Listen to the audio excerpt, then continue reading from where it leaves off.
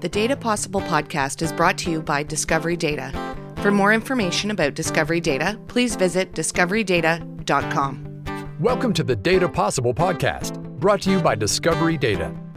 The Data Possible podcast examines how data fuels your sales, marketing, and recruiting teams to achieve success. Our goal is to provide you with tools, techniques, and best practices to help you close more deals, find new opportunities, and recruit better people and partners. Now, on to the show. Hello, and welcome to the Data Possible podcast, presented by Discovery Data. This is your host, Doug Heikkinen. And today, our guest is Kate Healy, the former managing director at TD Ameritrade and current chair of the Foundation for Financial Planning. She's also on the board of the charitable foundation Invest in Others. Welcome, Kate. Thanks so much for having me, Doug. I'm excited to speak today. Me too. As I mentioned in your prior job, you spent a decade working with and for financial advisors. Malcolm Gladwell would most likely give you your 10,000-hour certificate as a master in this industry. What are some of the big changes you've seen over that time? Yeah, absolutely. And it's been more than a decade. Oh, it's been a couple decades. So it's definitely changed. But one of the things that I see and that I love is we're on this journey towards really becoming a profession. I spent a ton of time talking to advisors about what that next generation looks like. And we know that we've got a talent shortage. Advisors are really getting interested in hiring more talent, and they're having some trouble finding it. And what I like to say is that some of it's just about developing the talent. And I know we'll get into it further in the conversation, but really thinking about how do you develop the people who are already on your team? And then this teams approach, right? Many firms are starting to really look at how they're coming up with the best client experience. And a lot of times that is making sure you have a team to support the client. So they don't just have a one-on-one relationship with an advisor. They've got a team of advisors that can help them. And that also helps from a development perspective in many ways. And it also helps people as we move towards this demographic shift that we have already moved to and will continue to move towards in this country. Having more diverse people make up a team and having them on the team that's helping your clients really helps make sure clients feel like their needs are being heard. They're more likely to find someone that they're going to feel a comfort level with. And then finally, just this career pathing, right? As we talked about development is as we become a profession, it's really making sure that that next generation knows what they need to do to get to the next level. We can't expect people to join this profession if they don't know what they need to do to be successful. So really coming up with and sharing career pathing all the way to take you from graduating with a degree in financial planning, if that's how you came into the career, up to becoming the lead advisor or owner, if that's something that you want to do. Wow, that's a way different view than I was expecting. And I'm one who thinks that this industry doesn't move very fast, whether it be compliance or who's getting paid or lack of innovation. Sometimes it can just take a month to get a meeting. It seems like we're behind. Are you in my boat or do you have a different view? Well, I do think that we do tend to move slow. And yes, we are a little bit behind, but the world is moving much quicker. And so it's imperative for us to just begin to move fast. I like to say that for the last 10 years, I've been talking about the demographic shift. And I will tell you, Doug, that for the first 5, 6, 7 years, people would say to me, yeah, whatever, Kate, we hear you, but it doesn't affect me. Why are you telling me about this? And the last 3 years, that conversation has shifted from why is this so important to, oh my gosh, how do I do it? What's the how now? How can I address this looming change in demographics? How do I make sure that my business is prepared to take this on? So yeah, we are moving slow, but I think we're realizing that we have got to make our metabolism much faster because the world is not slowing down. So let's move to your sweet spot, marketing. And let's group everyone in here, institution, product providers, and advisors. Why is marketing so important, becoming even more important, and how can it be successful? I mean, I love that you just lumped everyone together because that's what often happens when a client or a prospect sees us. They feel like we're all lumped together. They cannot see the differentiation between different brands and frankly, what different people do. What does a product provider do that a broker dealer doesn't do or does do, or how is an advisor different? And so marketing is so important to tell your story. And, I always like to tell people I started out in economics and accounting, and people say, well, what are you doing in marketing? Well, marketing is a science. Everyone thinks of the creative piece, and that's a big part of it. But, generally you hire creative talent for that. Marketing itself, what we do many times is that science. It's looking at the data. Data and analytics are hugely important. And what has happened in the past, 5 to 7 years, that's been phenomenal for marketers, so much more information than we ever had before. It can be overwhelming, but it can also help us just get so much smarter. It allows us to become more efficient. We're not throwing money away with messaging or to audiences that aren't going to listen and don't care. And when we think about practice management 101, what do we say? Get to know your client and prospect and work with the people that you like. Well, we're now allowed to do that. We have the tools to analyze who are the clients that we work with, that we really like to work with, that are profitable for our company. Now we know what they look like. We can match that data set to prospects out there, whether it's through Facebook or a Google search. We have the ability to find people more efficiently that will match the people that we want to work with. And so when you think of efficiency in a practice, marketing is one way to really help you define your target audience. When you're looking at all this data, you're going to be able to figure out who are the ones that I want to work with and how do I find more of them? Who is engaging with me in my marketing, whether it's through social media or it's email marketing, because that still works. All of those different things, you're able to find who's engaging with you. And I'm sorry, go ahead. No, I was just going to say, and then, just the evolution of branding. And this is where it becomes especially important for advisors, is to really digital marketing, social media marketing. Those are ways that you can actually become personal. And today's branding is personal. You look at social media, it's about influencers. Who do the big brands look to? They look to influencers on social media to connect with their prospects and clients. And for advisors who are facing that uphill battle, maybe competing against national brands, this is one of the best ways that they can get through, creating that personal marketing that really lets a prospect get to know who they are. I'm so glad you mentioned data, being this is the Data Possible podcast. Are there specific data points or things that marketers should look at in terms of data that should be most important to them? Sure. Data is everything. And there is so much data that's, we try to get advisors to also focus, right? Because you can know everything about everything, and then it can be paralyzing. So really looking at the important things, right? That can be, depending on how you're running your business, that can be demographics, whether it's gender, whether it's geography, whether it's socioeconomic, or what people are doing for a living. There's different data points that are going to help you really hone in on who you're going to work with. And then really, when you look at your marketing efforts, look at the efficacy of what you're doing. Are your emails getting opened? What's happening after they open them? So click-through rates, open rates. You can test your taglines, your headlines, the email headline that you're leading with, the subject line. Is it getting opened? It's a great way to really become more efficient at your marketing. And then look at the engagement. How much time are people spending on your website? But probably the most important is, how are they then working with you? Are they taking that marketing that you got, say that was an email or social media, Twitter post that got them to your website? How are you converting them to a lead? Are you collecting that information? Are you then following up with it? Is it being sent to your sales team so that they can follow up if you've got that, to make sure that you are being fresh with your audience? I'm laughing. Just today, I reached out to a firm that I wanted to do some business with, and they had a chat function. So I started chatting with them, and they answered me once, and then they never answered me again. Well, now I'm not going to do business with them because they put that out there for me to use, and yet they weren't actually using it.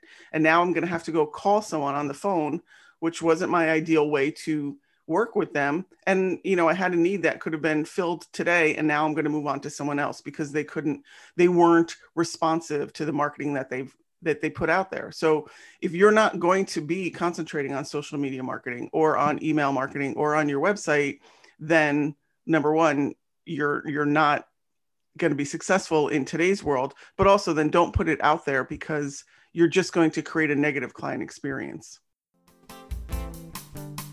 Discovery Data empowers you to trust your decisions and your data. As your strategic go-to-market partner, we improve the impact of your data-driven sales, marketing, and recruiting to increase win rates and accelerate growth. Visit us at discoverydata.com to learn more. Welcome back to the Data Possible podcast. We're here with Kate Healy. Kate, as you grew in the industry, you earned your way to a very high level at TD. What's your perception of the number of women in the industry, and do people have an accurate view of it? This is where data is so important. You know, I tell people when I started out in this industry, I didn't see a shortage of females at all. I turned around and, you know, it seemed half and half. But as I grew in my career and I moved into different roles, that's when I turned around and I looked and I realized that there were many fewer women and that we weren't doing a good job of retaining them. People were leaving for whatever reason, starting a family, moving, whatever, but they weren't making their way back into this industry because we weren't making it easy for them. So I think that we do have a shortage of women. But the way I like to flip that a little bit is to play with the data a little bit, right? That's the great part about data is you can use it to tell the story that you want. You know, the greatest part is that you can tell a story with data. We have all heard the stories about the number of women financial advisors in this industry. Cerulli tells us somewhere between 15 and 16%, depending on the business line. The CFP board tells us that 23% of women are 23% of CFPs are women. And that's true. But in actuality, 46% of the profession is made up of women. They're just not advisors, so we don't talk about them as much. But they're client service associates, they're the marketing team, the legal team, the operations manager. And so when we think about the shortage of women that we have in this profession and the lack of development that we sometimes do, I think that we can bring more women into the advisory side of the business just by looking within our own firms and talking to people and creating those career paths and creating development opportunities for people that want to maybe go there. You know, when someone starts out in this career, it's very overwhelming, right? Depending on the business model you go into, the way we introduce this to the next generation, it's kind of the same way we did it before. And it's all about sales and cold calling and referral lists. But as firms are growing today, they can hire beyond that, right? They can create a career path. So bring in an intern in college, get them exposure to clients. Then they can join the firm as an advisor or maybe as a client service associate and build on their knowledge to become an associate planner, which can lead to them becoming a lead advisor or an owner. But we have to think about the fact that not everyone needs to be an advisor in this industry. As we professionalize our firms and they grow larger, we have this real need for professional talent, whether that's running HR, whether that's running marketing or the trading desk or the legal department. So we have this opportunity to continue to bring more women into this profession, but also turn around and look at the folks that are already in our firm and look at ways that we can better develop that talent. It takes some work, but the payoff is really worth it because everyone that I talk to is looking for their next perfect hire. And that's always someone who has 3 to 5 years experience. And there's a shortage of that talent, but you're going to spend 3 to 5 years looking for it. I have an advisor who came up to me last year and said, Kate, you've been telling me for 5 years to hire someone out of college, and I didn't do it. And now it's 5 years later, and now I'm going to hire someone out of college. And if I'd just done that 5 years ago, I would have that advisor who has 5 years experience, which is exactly what I've been looking for. But I've got to start from scratch now. So I think it's just so important to think about the development of this talent because women are here. We just need to give them that voice, give them that seat at the table, and showcase them so that more women become attracted to joining this fantastic profession. I'm going to throw something else out there that I'd like your opinion on. Could efforts in financial literacy and financial education both be bridges to building a pipeline for talent? And if you agree with me, how do those efforts help bring in a diverse workforce? Yeah, I do agree with you, Doug. Absolutely, right? Because one of the reasons people don't come into this profession is because they don't know about it. Only 25% of this country actually works with a financial advisor. So if you didn't grow up in a family that did, how do you even know this exists? You don't know that you can go to a financial planner for help. We don't teach financial literacy in 30 states in this country. So there's no exposure to it. So absolutely, the efforts around educating people on getting smarter about their finances then also leads to the discussion of, oh, by the way, there are people that can help you with your finances. And introducing that to a broader base of people is going to engage more people with this profession. And so I talk to people often about financial education efforts as a pipeline for more diverse talent.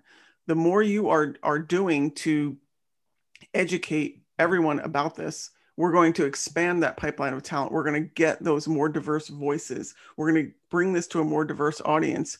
And that is going to help bring up that workforce because we're going to create that interest. If you talk to a lot of students who are in financial planning programs, they didn't choose this until their sophomore or junior year. And the way they did it was because they found a professor who taught it, who spent some time with them, showed them an interest in it, or they got a financial literacy class given to them at college that was provided by the financial planning program themselves. But it really is a way for us to expand this. There is such a lack of knowledge that this profession exists that it's so important for us to do everything that we can to create that awareness and to make sure that we're getting out there into all of the school systems, everywhere you can get to talk to, whether it's the boys clubs or the girls clubs. That's going to create the interest and that pipeline for more diverse talent to join this industry. I've been on a couple of clubhouse calls talking to investors about the value of having a financial advisor and the lack of knowledge around finance in general, and the benefits of even talking to a financial advisor is alarming. So how do we as an industry do a better job? It's all about us telling our stories, right? This podcast is a great way. I tell all advisors, right? You should go to every career day you can. Talk about what it is you do. Talk to your clients' kids. They're the ones who get the value of what it is that they do. And then we always tell all the students that we used to bring in and award scholarships for financial planning programs. Tell your friends. It's so important for us to create the awareness. Just this week, the CFP board is launching a campaign to create more awareness about CFPs. Those are the kinds of programs that are great. They cost a lot of money. There's a lot that we can do as advisors to just tell the story. I mentioned career days. Get on college campuses, get into financial planning programs. And if there's not a local financial planning program, then go to the economics department. Also, go to the social sciences. People who become great financial planners are the helpers, right? They want to do something. They want to help people. And many people are going to school for social work or teaching or psychology. They want to help people, but they don't know that this career exists. And once they find out about it and realize they can make a good living, it becomes a much better story. It becomes a better way to bring them into this industry. So how can advisors themselves give back within the industry? Have you seen some great things happening? Yeah. Mentoring, right, is number one. None of us got to where we are today without someone helping guide us. So mentoring is a big piece. And, mentoring, people, I think, get overwhelmed by mentoring because I think it's always got to be part of a big program. I like to use what I call situational mentoring. I might mentor people for a month just to maybe talk them through a situation. What's the right way to pick a college degree to get into college? Or how do I get myself set up in my first job? So it can be quick interactions that you have. But it's so important for advisors to get involved, to get onto the college campuses. You can mentor, you can teach a class. Every financial planning professor would love it if you came and brought your expertise to be a guest lecturer in a class. Bring lunch when everyone's back in school, bring them lunch. And also think about giving back from, say, a scholarship perspective. A $5,000 scholarship to a financial planning student can make such a difference in their lives. Many of the financial planning programs, especially the ones that are really recruiting more diverse talent, have a very large percentage of first-generation college students. And they're struggling, they're working, they're trying to finance their college education themselves, go to school and all of that. And a $5,000 contribution from an advisor could really help ease that.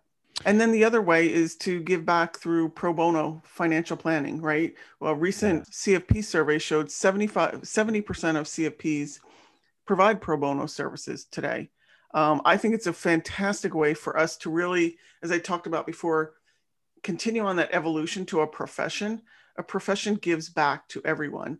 And through the Foundation for Financial Planning, there are opportunities for advisors to find pro bono financial planning engagements. They can be a one-time engagement. You can engage with someone long-term. You can help people who are affected by cancer. You can help people who are in the military, victims of domestic violence, older people who are subject to, lots of misinformation. There are many ways that people can give back, but it is so important to showcase how great this profession is. I like all of those, especially mentoring.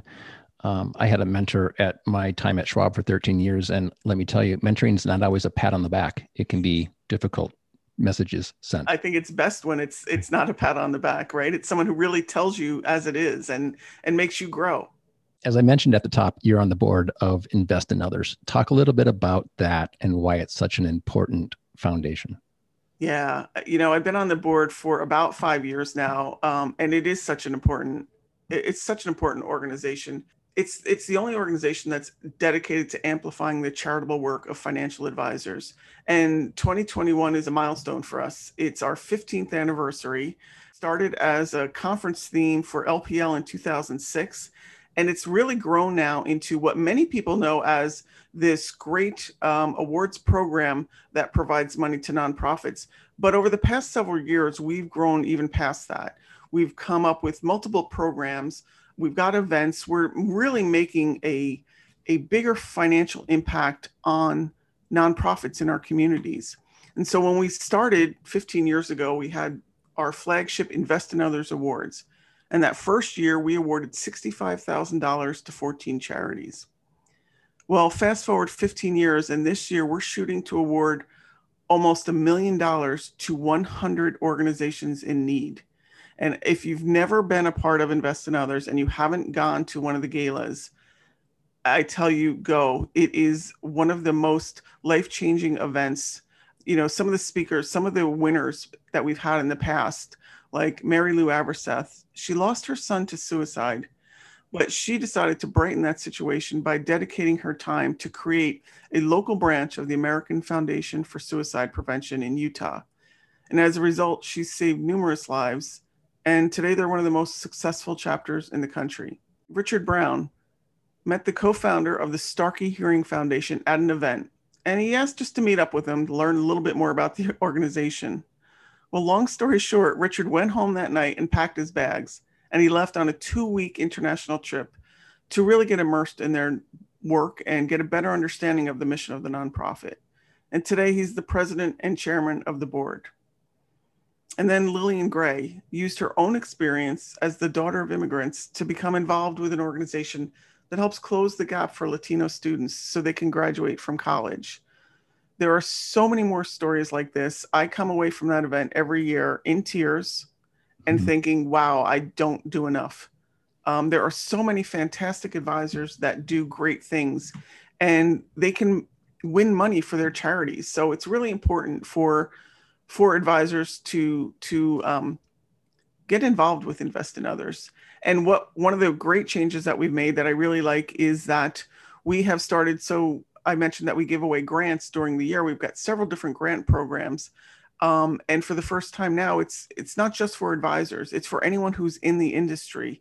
So it's really important for all of us in the industry, even if you're not a financial advisor, to look to Invest in Others, to look at ways that you can help get money for your own nonprofits that you support.